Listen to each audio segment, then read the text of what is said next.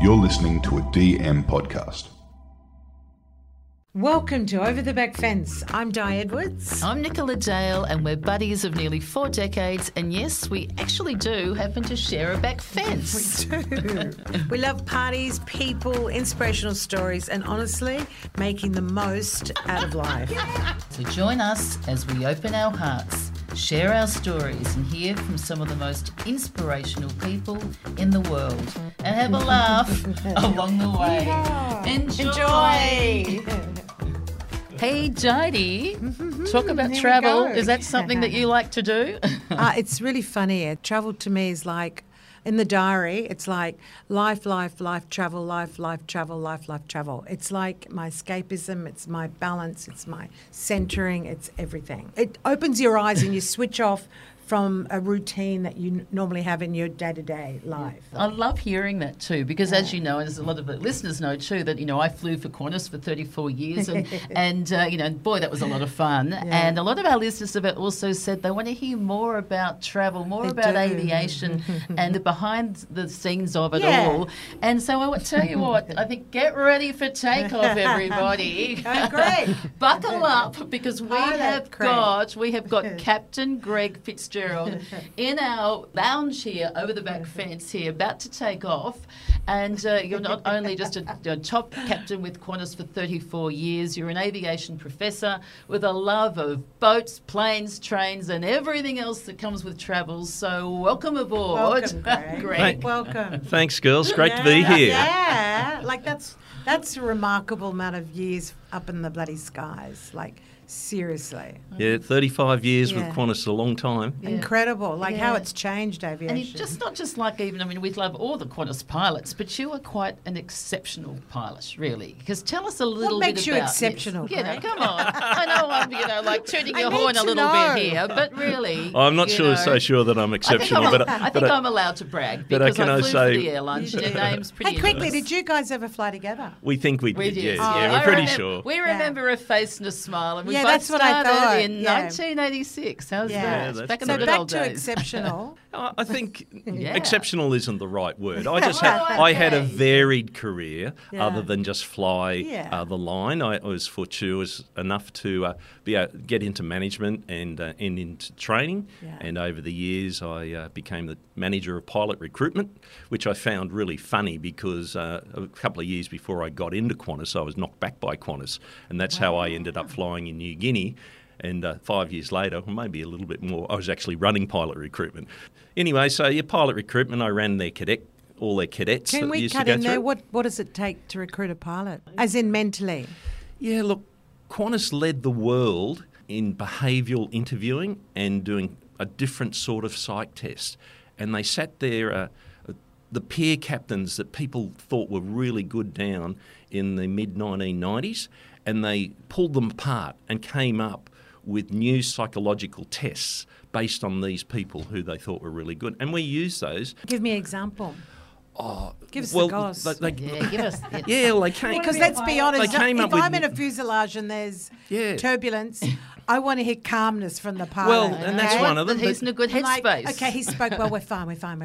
They came up with 9 core competencies that made a really good captain. And when you recruit a new pilot, you're not looking for them just to be a co-pilot or a nice flight person. engineer. You want them to be an A380 captain eventually. Wow. So some of the competencies were decision-making, team building, communication, and it goes on. But they built a test around it, and we tested for them. On top of that, we also tested in the simulator a number of interviews, medicals, and criminal history checks. It's a very long process, and it's still a very long process. Yeah.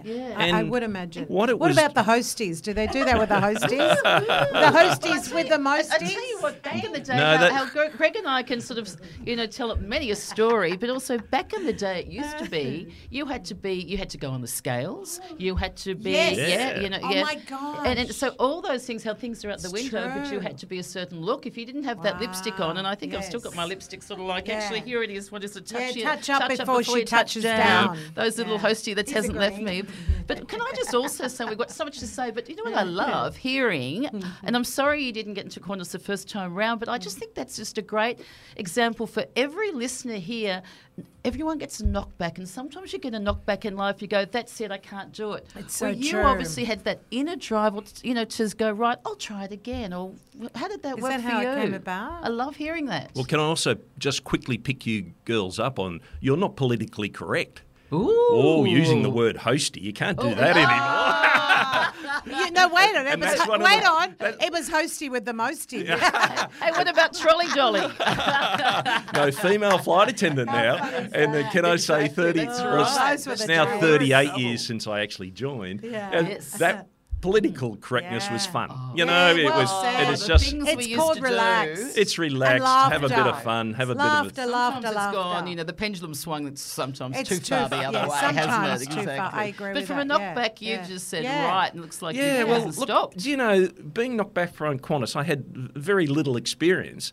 That actually got me the job in New Guinea, and the greatest flying I ever did in my whole career, bar some of the jumbo flying I did, was having my time in New Guinea. So, the gods work in funny ways some ways. If I'd got into Qantas the first time, I would never have got the opportunity to fly for a regional airline in New Guinea.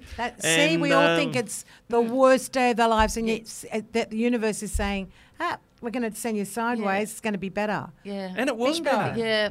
Also, 747, Greg and I both flew in what we call it the Queen of the Skies. Absolutely. Can you tell us some of the, what's it like flying the 747? Is that your favourite aircraft? Without a doubt. Wow. Tell us without a doubt. Look, why is that? of my 35 years, I had 22 years on the 747 and the rest of the time was on the 767.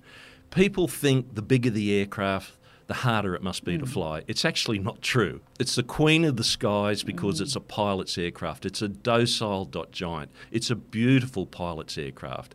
It's big, it's cumbersome, but you point it in towards the ground or the runway and it goes there.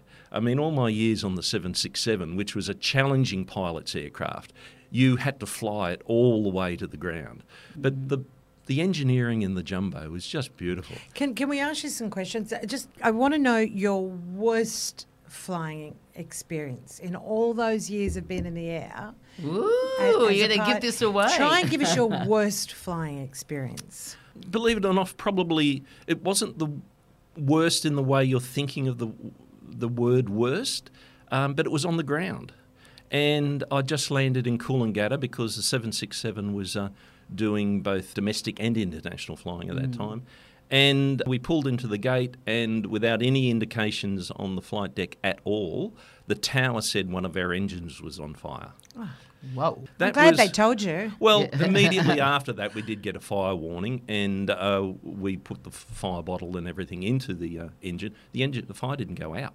That was the problem. And you had a full flight, like with passengers? Oh, we had a full flight. We were about to disembark. Frightening. But the engines hadn't been shut down. Anyway, look, it's the only time in my career we've prepared the cabin to be evacuated. Wow. And not with slides. Yes, we were. Oh, wow. We were about to. Always want to go down one of those. So not in the Hudson. It's not Luna Park, you know. No. Let those go in the Hudson. And in our training and our safety training is so important. As cabin crew, it's so important. But for pilots and technical, it's that next level. And you were tested how often? Can I just say from that incident, when we stood to the cabin crew to alert, ready to open the doors, it was not long after. A British Airways 737 had a similar incident in Manchester and unfortunately a cabin crew member panicked down the back and opened a door into the fire, which led to the fire coming into the cabin and killing a lot of people. I don't remember Our that. cabin crew this day were superb. Wow. Now, we didn't have to evacuate the aircraft. They didn't panic. Wow. They'd assessed the fire, and as it turned out, the fire went out. What was your worst flying issue? Most frightening flying in the air issue? Come on, give us the goss. Well, there'd been hurricanes up around Hong Kong, and Hong Kong had been closed for days. No airplanes had gone. And I was actually a first officer on the 747. I wasn't the captain. And we got to the airport and operations control said, "Oh, you're going." We said, "Why? Hong Kong's closed." They said, "Oh, commercial reasons. They think it might open, the wind might abate." And we had so much fuel on board to go back to Manila if it happened. Long story short, we held in horrendous conditions. We ran around and round in circles. Those sick bags would have been out. Oh, yeah, they were out. There, that's for sure. And no tea or coffee or eventually, champagne. Cathay Pacific made an approach. No one was getting in. They made an approach down the harbour, and they got in. So we made an approach, and as we broke out of the driving rain and wind, the crosswind was so horrendous. When I looked forward to tell the captain, because he's flying on instruments, I couldn't see the runway. That's because we were turned into the wind so much. It was 90 degrees out to my right. Whoa. And those were the days with all the high-rise either side of the runway. Yeah, that was coming in the other way. We were going straight down the harbour. Yeah. So, amazing. And then the wind just came off in the last 500 feet and we landed. And Cathay and ourselves were the only two people or aircraft to get in for 2 days. So when you say frightening, it wasn't frightening. But it was probably one of the hardest I've ever had to work. Yeah. Wow. And I love Joe's questions because it's so true. People want to know that, and there's a lot of people that fear. And I think it's something we say, Greg and myself, when we've been trained so well with Qantas, we just naturally diffuse the thing because we know how safe it can be. And I was just talking recently about the Japan Airlines flight and how well they did as cabin crew and pilots. The one there where, they did a full evacuation and they got, everyone out and no one was injured in that short period of time. But they guarded the doors and did all that. So it sort of stopped people from having that fear of flying, which so many people do. It's but I tell you remarkable. what, you are in safe hands. But I've always imagined, Nicola was interviewed on the Today Show about this, and I wanted to ask a question, but I couldn't. Yes, But I wanted. Now I'm going to interview Nicola. I'm just digressing a I little love bit. this. My question to you is, I've always wondered, and I'm sure a lot of people have. Excuse me, I'm going to swear, but I can because it's a podcast. Like, I always thought if an emergency happened, it'd be hosties would be every man for him fucking self. I'm out of here. Do you know what I mean? Yes. Like, see you later. Bye. Like, I'm number one. Where, as you were talking about the Japan Airlines flight, like, oh my God, it was structured, it was organised. It was remarkable to hear that. But do you understand what I'm saying? I do. To me, it was always each man for himself. And that's why I'm I think it's a good point to sort of bring up, Di. Thank you for bringing that up. And I think for everyone listening too is that cabin crew and pilots, we are safety professionals. So even though you had the term of sort of like, with a trolley dolly and you're there to serve food and whatever, we are there. Absolutely, our number one aim is for safety, and to get off safely. So yes, you want to have fun along the way, and I've popped more champagne bottles than I think than most people. But you got kids at home, and you're going, let them off first. Yeah, but I think it's remarkable. I guess you're trained so well that you've got, say, even 90 seconds to do something that you do automatically. Of course, you have to look after yourself so you can look after everybody else. What do they say? Put the oxygen mask on first. Yeah. So as crew, we do put the oxygen mask. We look after ourselves to look after everybody else. And Nicola is absolutely right. People used to say, how did you handle the responsibility of looking after 350 passengers? Absolutely. Well, the short answer is, if I look after my own ass, I've looked after their ass. Yeah. So if I keep myself I think you can safe, apply that to life, can't you? Yeah. It's a great. Everything we try and do is with the life. There. So that's a great one. I love hearing that. And why people get frightened is the lack of control and the lack of knowledge. Correct. So whilst the pilot might be working very hard in an emergency situation, even if you can get a 5 or 10 second PA out to the passengers saying, hey, I'm still alive, we're okay. Yeah, a bit of a giggle, everybody diffuses relaxes it. a bit, but they've got no control and people don't like the loss of control. And that's where a lot of fear of flying comes from. Like I used to stare at the hosties. I used to. I don't so much now, and go, what's their oh, they look a bit frightened. Oh, I must be more frightened then. You know what I mean? Like a crazy thing. How did you love the lifestyle of being an international Qantas captain, flying, all around the world for 5 years? I was blessed. I mean, I equate it to Greg Norman playing golf and being paid for it. I went and did my hobby for 35 years and they paid me for it. When we started, I said it was life, travel, life. Well, we were travel, come home, little bit of life, travel. So it's hard on the family. We accept that. Yeah. And of course, the washing machine and the dishwasher will all break down the moment you take off and you're on your way to Los Angeles or something. That's life. Or the kid, your wife will ring and say the kids are all sick, as Nicholas said, you're sipping a cocktail in Tahiti. Absolutely, I'm going to kill him. And relationship-wise, yours. Yeah, I've just had my 40-year wedding anniversary in December. Wife, yeah. like with Nicola and me, all my years of knowing. Hi, bye. When are you back? Because it's all. She's how many children do you have? I've got 3 daughters. See, that's a lot to manage. They're all married, and they're all spread around Australia. What's her name? Donna. I want to give her a shout out. Wow. Donna. Hey, Donna. It wouldn't be easy. We love you, but I'm sure Donna enjoyed a lot of the good holidays, and the kids did too. Very good point. My children are I think were blessed as well from young kids going to Africa on trips and things like that. Yeah. I think like a job. Well, you made it work for you. It's interesting. Just this last weekend, I was commentating on an Antarctic flight, and we went down to Mount Erebus and McMurdo, and I was fortunate enough to have 2 of my daughters and their husbands with me. And my third daughter actually came with me on another flight on New Year's Eve. Wow. But the eldest daughter, years ago, and she was just little, only maybe 3 or 4, we got onto a jumbo to go on holidays, and we came in the front door and we turned left to business class, which we've been fortunate enough to get. That manoeuvre. And at the top of her voice, my daughter said, "Hey, Dad, who does sit down the back of these aeroplanes?" as kids have no filters. And I said, if you don't be quiet, you in a minute. I remember getting on a plane once and I turned left and he went, no, Mrs. Edwards, you're the other way. I was so embarrassed.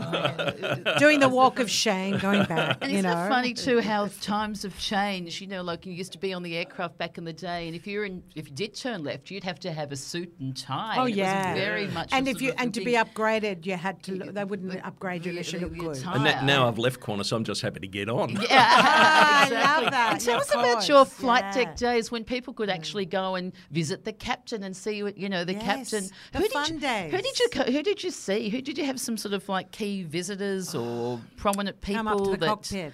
2 that stand out. We had Patrick Stewart once. Yes. Now, Patrick Stewart was the captain of the USS Enterprise in Star Trek, the second series. Now, he came up and he's sitting there for quite some hours and he's going, "Oh, wow, look at all these instruments." And I'm sitting there thinking, my goodness, I've got the captain of the starship USS Enterprise sitting here. Telling you that. Saying, wow. Oh, that's cool. And the other guy that springs to mind is Gordon Scully Power. Now, Scully Power was actually the first Australian astronaut, but he had to change nationalities to go to space. He had to become an American citizen. And whilst officially Andy Thomas was the first Australian, Scully Power ultimately went to space as a mission specialist, and he actually was head of the astronaut program, and so I was fascinated by talking to him of how they selected. Oh, I've got to bring her back. Sorry, I got so carried away. Well, it's the only time. It was a daylight flight back from Los Angeles, and we have a heavy crew, so we have relief pilots, and it's the only time in my life no one would go on their break. They just sat there. He was so fascinating, talking about going up in the space shuttle. You're such a techie. Me and Nicola were thinking you're going to say Beyonce. You're right. You know what I mean? You get my point. But that's what's been married for 40 years. Very true. Well said. Remember some of the terminologies, there with sort of like airline crew, I think sort of globally is, we all know what BOB is, don't we? Bob, best on board. Best on board. And it used to get like a little message or is going. it just a Nicola one? Best on board. No, I've never heard that before. I knew it. That's the answer. That's the answer. That's why he's been married for 40 years. That's the hostie with the mosties. That's true. Because normally it used to be sort of like, can can you bring, who's the sort of one sitting Tea in and coffee, 25A? BRB. Can she have an invitation to the flight deck, please? So good. Best on board. Yeah, well, and what about some of your favourite destinations when you were flying with Qantas? Yeah, 60 countries you've been to. That's pretty remarkable. Yeah, and some of them were outside of flying with Qantas. Yeah, because of course. I take That's people what I call overseas on travelling. trips. Yes. Trips now for a company called Captain's Choice, but without a doubt, I mean, if I'm going to select something other than Sydney, because I think Sydney's just the greatest city in the world. Yeah, we're the same. We agree. Yeah, a lot of international Just to keep my Wales, friends Sydney, in Melbourne yes. and Brisbane happy, yeah, you're pretty good too. Without a doubt, there's two. I mean, I love New York. Yeah. Absolutely love New York. New York. You're going to break into a song, Di? Oh, in a minute. Yeah, These little town blues. Normally you don't have a podcast if Di doesn't I'll get head and away. If I can make it there, It's I'll Beyonce. make it. Anywhere, it's up to you. New York, New York. Sorry about that. And love look, that I love too. New Sorry, York I in the winter. agree. Most people Yeah. don't like it in the winter. Wish we had like little so it was really layovers. easy to get to Yeah. because no one else Yeah. wanted to go there in the winter. Yeah. But my wife's been in and around theatre working all her life. So you go to London and New York, you've got the West End and Broadway on your doorstep, and they've paid you to get there. All you've got to do is go and buy a ticket. You know, let alone the nightlife and the bars. It's really, as that song says, it's just the city that never sleeps. That's why I Nicola love it. actually went to New York just after the After World Trade 9/11, Center. Yeah, after World 9/11. Trade I don't know Centers. whether Yeah. you were one of the first pilots to fly there at that time, but I remember as crew, when the whole world shut down, and then we flew into New York, and it was just post that. It was only a couple of weeks. And it was still all the burning smell. It was unbelievable. It was incredible. And very sad. Yeah. What happened with New York later, at that wasn't time. it a week later? It was something as soon as the crazy. flights could basically Yeah, open it was up. very really, shortly. my next trip was Yeah. to New York. And didn't you have tickets to Broadway or something? Yeah, a lot of things were shut. Yeah. But that will stay with you forever. It's that one of is. those Yeah. events in life you remember where you were. I wasn't on the Yeah. jumbo, No. but I remember where I was. were you? Where were you? I was in Brisbane, about to take a flight to Singapore, and I woke up and put the television on as you're getting ready and saw it all happening live. So it was actually quite surreal. We went to the airport, and half the cabin crew didn't want to go. That's As my half question to you. Half the passengers How did didn't it want to. affect you No. personally Well, as a pilot? Well, it didn't, because I was concentrating on just getting the aeroplane to Singapore, and there was no threat in Australia. We went and did our job. But, that particular day, I spoke to all the cabin crew before we boarded. A lot of the passengers didn't want to board the aircraft, and rightly so, probably. I went out into the Qantas Club and into the terminal, and basically spoke to the Qantas manager too, that if people didn't want to get on, Qantas had made a decision there'd be no penalty. They'd fly at another time. But, everybody got on. I And think you were bar fine? one person. You were okay? Yeah, I mean, But that you've didn't. got Captain Greg died. it's too, true. And you are reassuring. Greg- but I think, I was saying Captain exceptional. capable but I would say Greg. most captains, and they're so calm and trained, Yes, true. and that you do take your job seriously, and it's and I just think the it's whole world's reassurance going, for I'm never going to people. fly again. He's about to take off. But and you, I'm you like, do well your fine. job. I'm not Yeah. saying it doesn't affect No. you, but Yes. it'll affect you later. I'll tell Right. you a quick story That's about professional. being Yes. affected. I mean, I was involved in the first Bali bombing evacuation, so I was the first aircraft wow. in after the RAAF. I got involved about 5:30 that morning, and actually took off late in the afternoon, and two RAAF Hercules had been in before us and taken the worst of the burn victims out, but there was still a lot of people. And I had an empty aeroplane. I'd taken all the Qantas medical staff, and we'd taken all the care flight people, doctors and nurses and trauma teams. I refused to take the media. Sorry, media. When we got there, it was horrendous. I had the head doctor, guy from Qantas, Ian Morrison, with me, and we went into the terminal. Trained me in training school in the 1986. The yes. terminal was chaos. There were about 1,200 people in the terminal, and they'd cordoned off this area for stretchers in front of the Qantas office. And basically we had to go around to, ultimately the decision was mine whether someone would fly. And time again, Ian was saying, this person can't fly, they're too bad. But if they don't fly, they'll die here. So the decision was actually made that we can't go to Darwin because their burns unit was full. We couldn't go to Perth. Their burns unit were full with the 2 Air Force. So we came all the way back to Australia. And to no one Sydney? died on the aircraft. No one died. Greg. The triage people. But we've just had the 20th anniversary of that. And it does affect you. It was Capable Greg. Yes, yeah.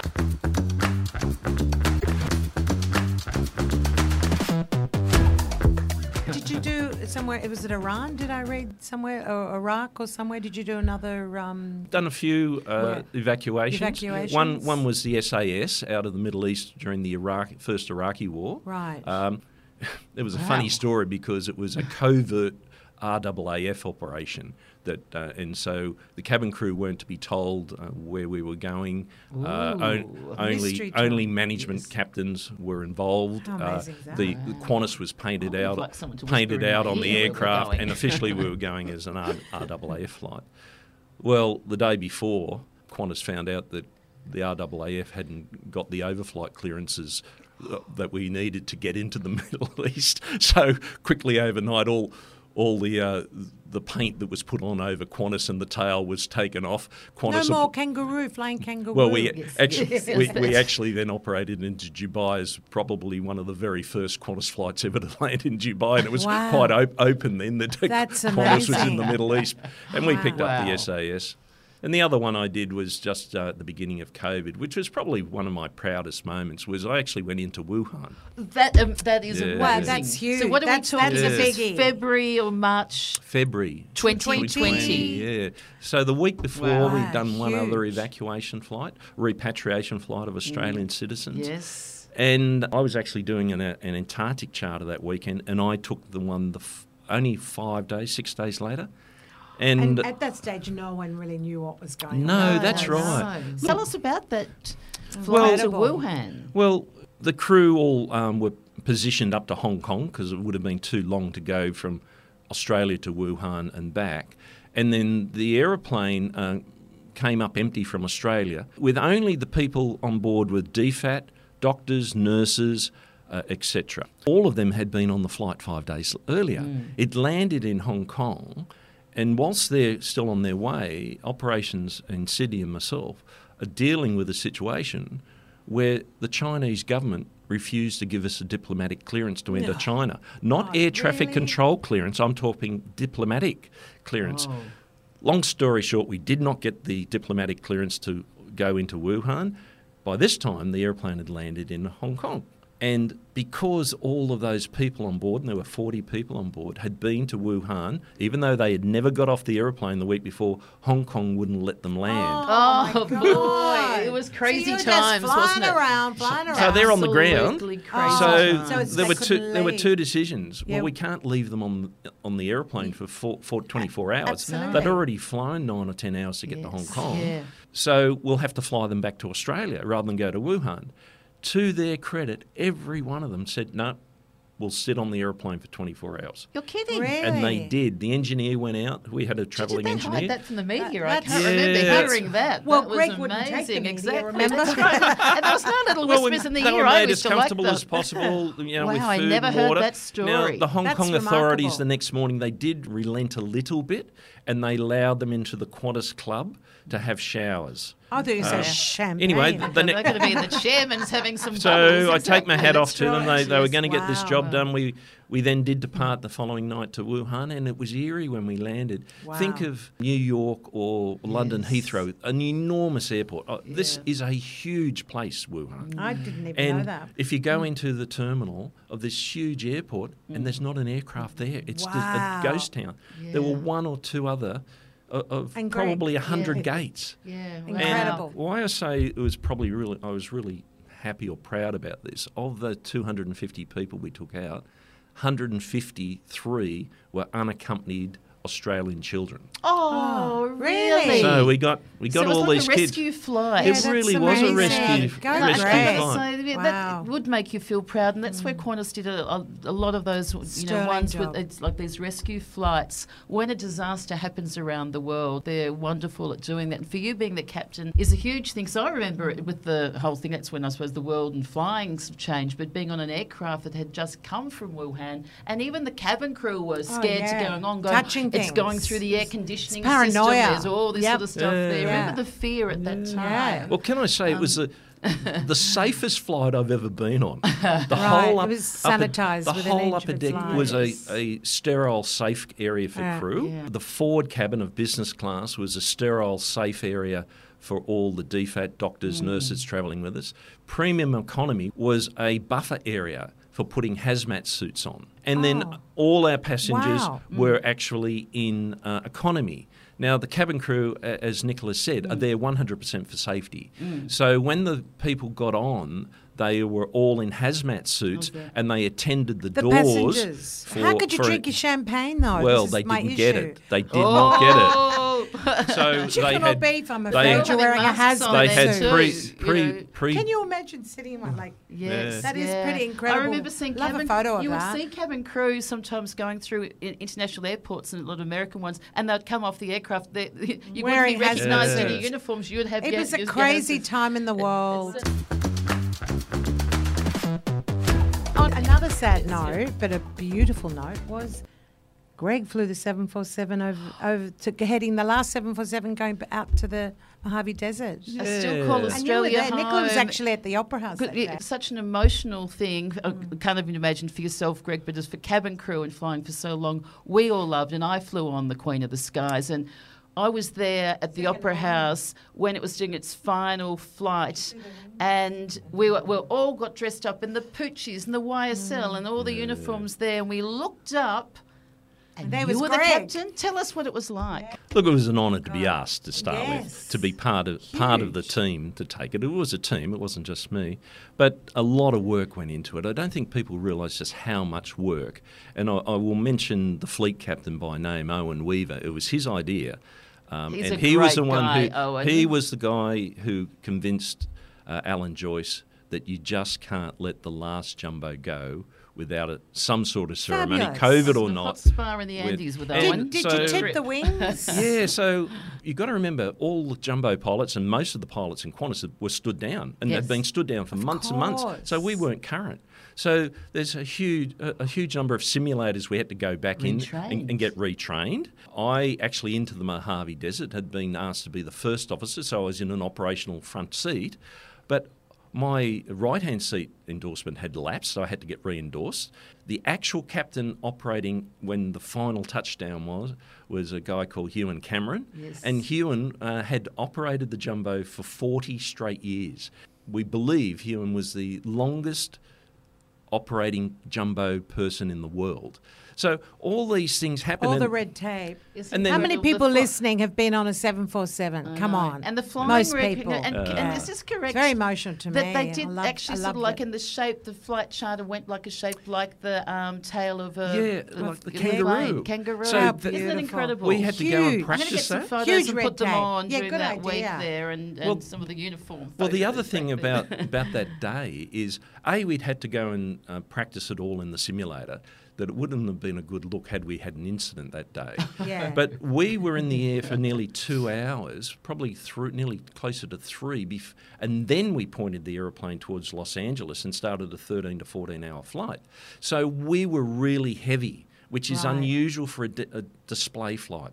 So we took off. We flew down the harbour at low level. Yeah. We're at nearly 400 tonnes. Now, normally you would be doing these sort of display flights at about 260 or 70. Oh, you had the 80. fuel on board. We had so much fuel on board. It. So that is a problem in itself which needed to be managed. We flew low level down the coast to the Historical Aircraft Restoration Society down in Wollongong, where the very first Jumbo 747-400 is parked, and we flew low level over there and tipped our wings. So basically it was the last Jumbo saluting the first Jumbo. Just jumping ahead, how emotional were you when you landed in the desert and said goodbye to the last again, I mean, I get emotional. Isn't that weird? We were all in tears. Maybe because someone that I love and adore, that was her office in the sky for so long. Yeah, well, it was emotional. Yeah. The whole thing was emotional. We did go up and draw the kangaroo. Yes. And as I said to Owen, if it looks like a wombat, I had nothing to do with it.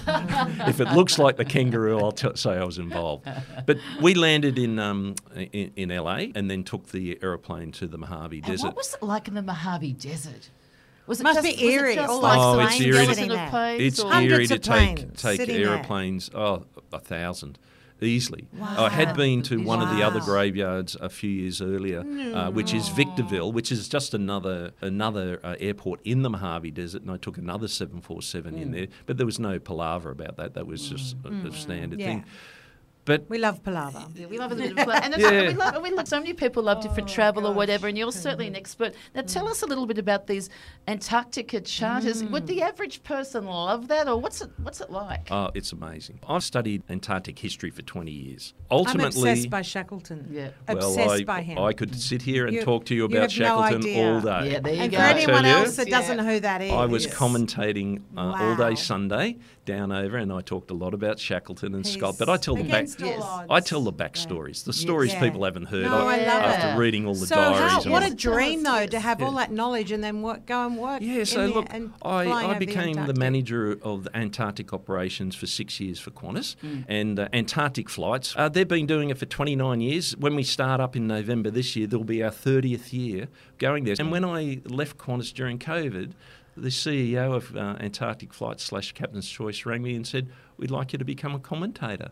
And I said to him, "Well, I've listened to your commentators, and they are the most knowledgeable people I've ever come across.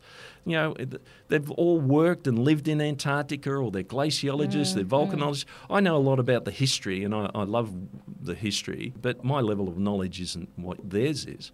And he said, "That's exactly why I'm asking you." Exactly. Oh, wow. Yeah, your Um, expertise. And something anyway, different. I fooled them. Before we started, Di said she could talk underwater, but apparently I can talk underwater too, and I fooled them ever since. But for the listeners, it's an interesting experience. I've done one of the ones as cabin crew, and it's funny with your family. I took my mum with me, and it was amazing because you actually go for like the day, or you can go for a New Year's Eve Sounds experience. great. It's a day there, and then you fly over, and then you're commentating what you see below. Yeah, and I can tell you, last Sunday, just more than just ice. It was fantastic. It was crystal clear What down do you around see? under. Like, what are some of the joys Well, a that lot you of can white see? Yeah, and a lot of blue. You think that, but I mean, the size of the icebergs down there, I wanna do the it. ice tongues. You know what I love about Greg is that he retires from flying with Qantas after all those years. Yep. And now, like so many people, either retire and they get sadly old and sometimes sick because they sit there and say, "I'm retired." You, with your passion, you went on planes and trains and ships. He's just getting and into you're full now throttle. He's- like woo! a tour guide and you Tell us about the trains too. Have you got a connection there? Well, the train. Well, I think people probably thought we're joking. well, the No, old. trains, Well, planes, this is I with. love it. Moving on that There, day. I was just Yeah, thinking exactly. I've got to that. give another Put that plug. So out. this is Yeah. with Vintage Rail Journeys, and it's the old Southern Aurora. We have a the old champagne Southern on board. Aurora, that's really emotional. So in the My grandma went on the Southern 1960s Aurora. and 70s, of course, the first class way to go to Melbourne I was gonna was say- the overnight sleeper on the Southern Aurora. I've got photos of my grandma from Melbourne up to Yeah. Sydney on the The- Southern the- Aurora. There's a So- little girl meeting her. It was very much. It was bought by a private couple, and it's been restored back to the original condition of the 1960s, of 69 when it Oh, started. how cool So you're doing is day that? trips? Or you're No, doing they're overnight? 5-day trips. Oh, 4 5-day nights. trips. Wow. And Oh, there's that sounds You know like what I want fun. to do? That, and I want to get. What do you want to do? I want to pack in that suitcase there all outfits from the 60s to wear. Oh, we Well, could- how that's did I cool. get We involved should have a in this? party on it. Exactly. Let's No, do let's it. do Let's it. do an over the back fence party. Now and I think you're talking. We got our Greg. Well, Can you here. organise that, I Greg? think so. Thank you very our capable tour And we'll see if we guides. can even book it out with some of our over the back fence listeners, you know. And what about any travel tips? I mean, not just from a captain's point of view. If you're a punter on board, what are sort of Greg's travel tips for people Don't drink now? too much or the pilot will come is down it- and yeah. see you Do leaving. you take sleeping pills? Probably not. I don't know. Do you drink champagne or do you have your water? Or Number what's one tip on long haul travel is people get off and they say they're jet lagged. 90% of jet lag, I believe, is dehydration. There you go. So Because they were sweating on board or no, alcohol? because they're not Drinking they're not drinking enough water. I mean, so they're sweating. if you look That's closely, Good tip within for everyone. hands reach of all the cabin crew and all the pilots is a bottle of water True. nearly all the time. Yeah. So I say to people, by all means, have a few drinks and God, maybe a few coffees, but That's a don't go great tip. overboard. It But really drink is. a lot of water, Yes. and it's amazing how much better you feel. And it's funny, you mentioned earlier, I mean, when after 9/11 we weren't allowed passengers on the flight deck anymore, and it's one of the things I miss the most is the interaction with people. And look, basically people are lovely. Occasionally you get a narc, but a narc. And whilst it was still possible for a pilot to go back into the cabin, it became quite difficult. So jump forward, people ask me, why do you do what I'm doing now? And it actually sounds like I'm doing more than I really am, because I can pick and choose now. But how lovely. But the main reason is the interaction with people. There you go. And most people on holidays are just lovely, lovely people, and they've all got a story to tell. You know what? And I think for our, I think for our listeners too, it's just a great thing for travel, whether you travel interstate, whether you travel then really, you know, like by train or boat or plane. Sometimes just a change of environment is great. And I tell you what, some of your stories has been incredible. But we've got a couple of our signature questions. We do. Shoot, Dottie? Oh, okay. Greg Rooney. We're becoming very... I hope... You notice it was Captain Greg when I arrived. Now it's Greg Rooney. Now it's Greg Rooney. I tell you what, it used to be. What were you a hostie with the mostie? No, it used to be. It wasn't Captain back when I started. It was God. and Sam's our producer. I call her Sammy the Seal. Right, so the question is, if you had an opportunity of meeting anybody in the world over the back fence, who would that be and why? All right. It is going to be someone associated with Antarctica. Oh, goody. Wow. But it's not Shackleton. No, and it's someone that you're probably not going to expect. It's Sir Hubert Wilkins. Okay, pass. Fill me in. Sir Hubert, in my mind, is Australia's greatest explorer, and he's right up there, right alongside Douglas Mawson. And yet virtually no Australians have ever heard of him. What advice would you give your 20-year-old self? You know, it'd be what I actually started to practice later in life, which is never be afraid to have a go. Oh. It's better to have tried and failed than not to have tried it at all. So I never say no to anything. I'll have a go at everything. Now, with some of the stuff I'm doing now, at least I've tried it. And maybe it will suit me, maybe it won't. So as I got older, beyond my 20s, I started to apply that, and I still do. So, yeah, have a go. I'm being a real dag now. What star sign are you? Cancer. Oh, see, that's why he's been married for 40 years. And you should be surprised I even knew that. Actually, no, an international man of mystery. Of course you knew it. He's a new age man, you know, like that. You know, there's more to go. But thank you so much. That was great. That was so insightful. It really have you. Thank you so much for joining the back fence, and everyone, thank you for listening. And we'll be back in your ears next Monday. We will be. Don't forget to follow, rate, and review, and stars. How many stars? Out of 5,555 out of 5. Why is the producer laughing? Can Captain Greg fly that high? No, wait a minute. Aim high, because Captain Capable Greg's with us. Exactly. Aim high. Ciao. Thanks for listening. Thank Bye. you.